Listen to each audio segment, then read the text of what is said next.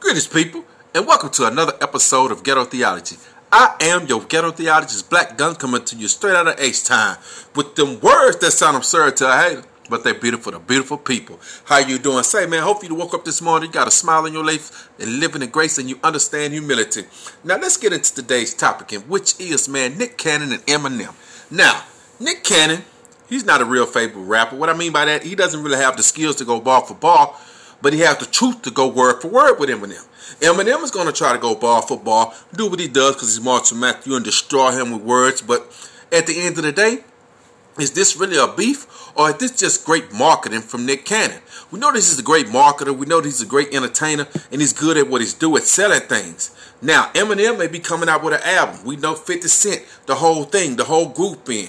You know, Jonah Lucas is all in. You know, you got the whole slaughterhouse coming together. You got Nick Cannon coming out with the Incredible Gang. It's going down. But at the end of the day, man, I know one thing, man. Nick Cannon is going to win. Eminem is going to come out, make a few dollars. You know, he got on Fat Joe track on his new album that came out, you know, and dissed Nick Cannon on there, went in. But Nick Cannon dropped a diss track. You know, it was alright, you know. But I'm a Nick Cannon fan, so to me it was great because Nick Cannon is able to respond in, should I say, a Super manner. He controls the response. He controls the whole action. Right now, Nick Cannon is the ringleader and Eminem is the lion inside of the goddamn circus. And they just running around putting chairs and slapping whipped at him. And he's taking the bait.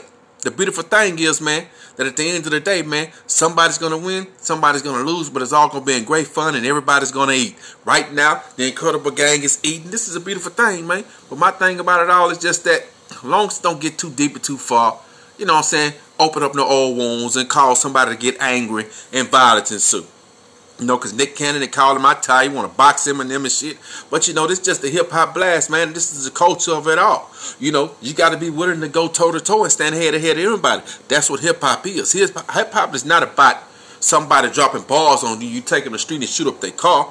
That's the new age hip-hop. These youngsters out here with this new age shit, that bibby-bop music, that bop-bop-bop-bop, toe-tap, car chain, jewelry, woman, house, bling-bling, fuck that bitch, suck my, you know what I mean? And then the women doing the reverse.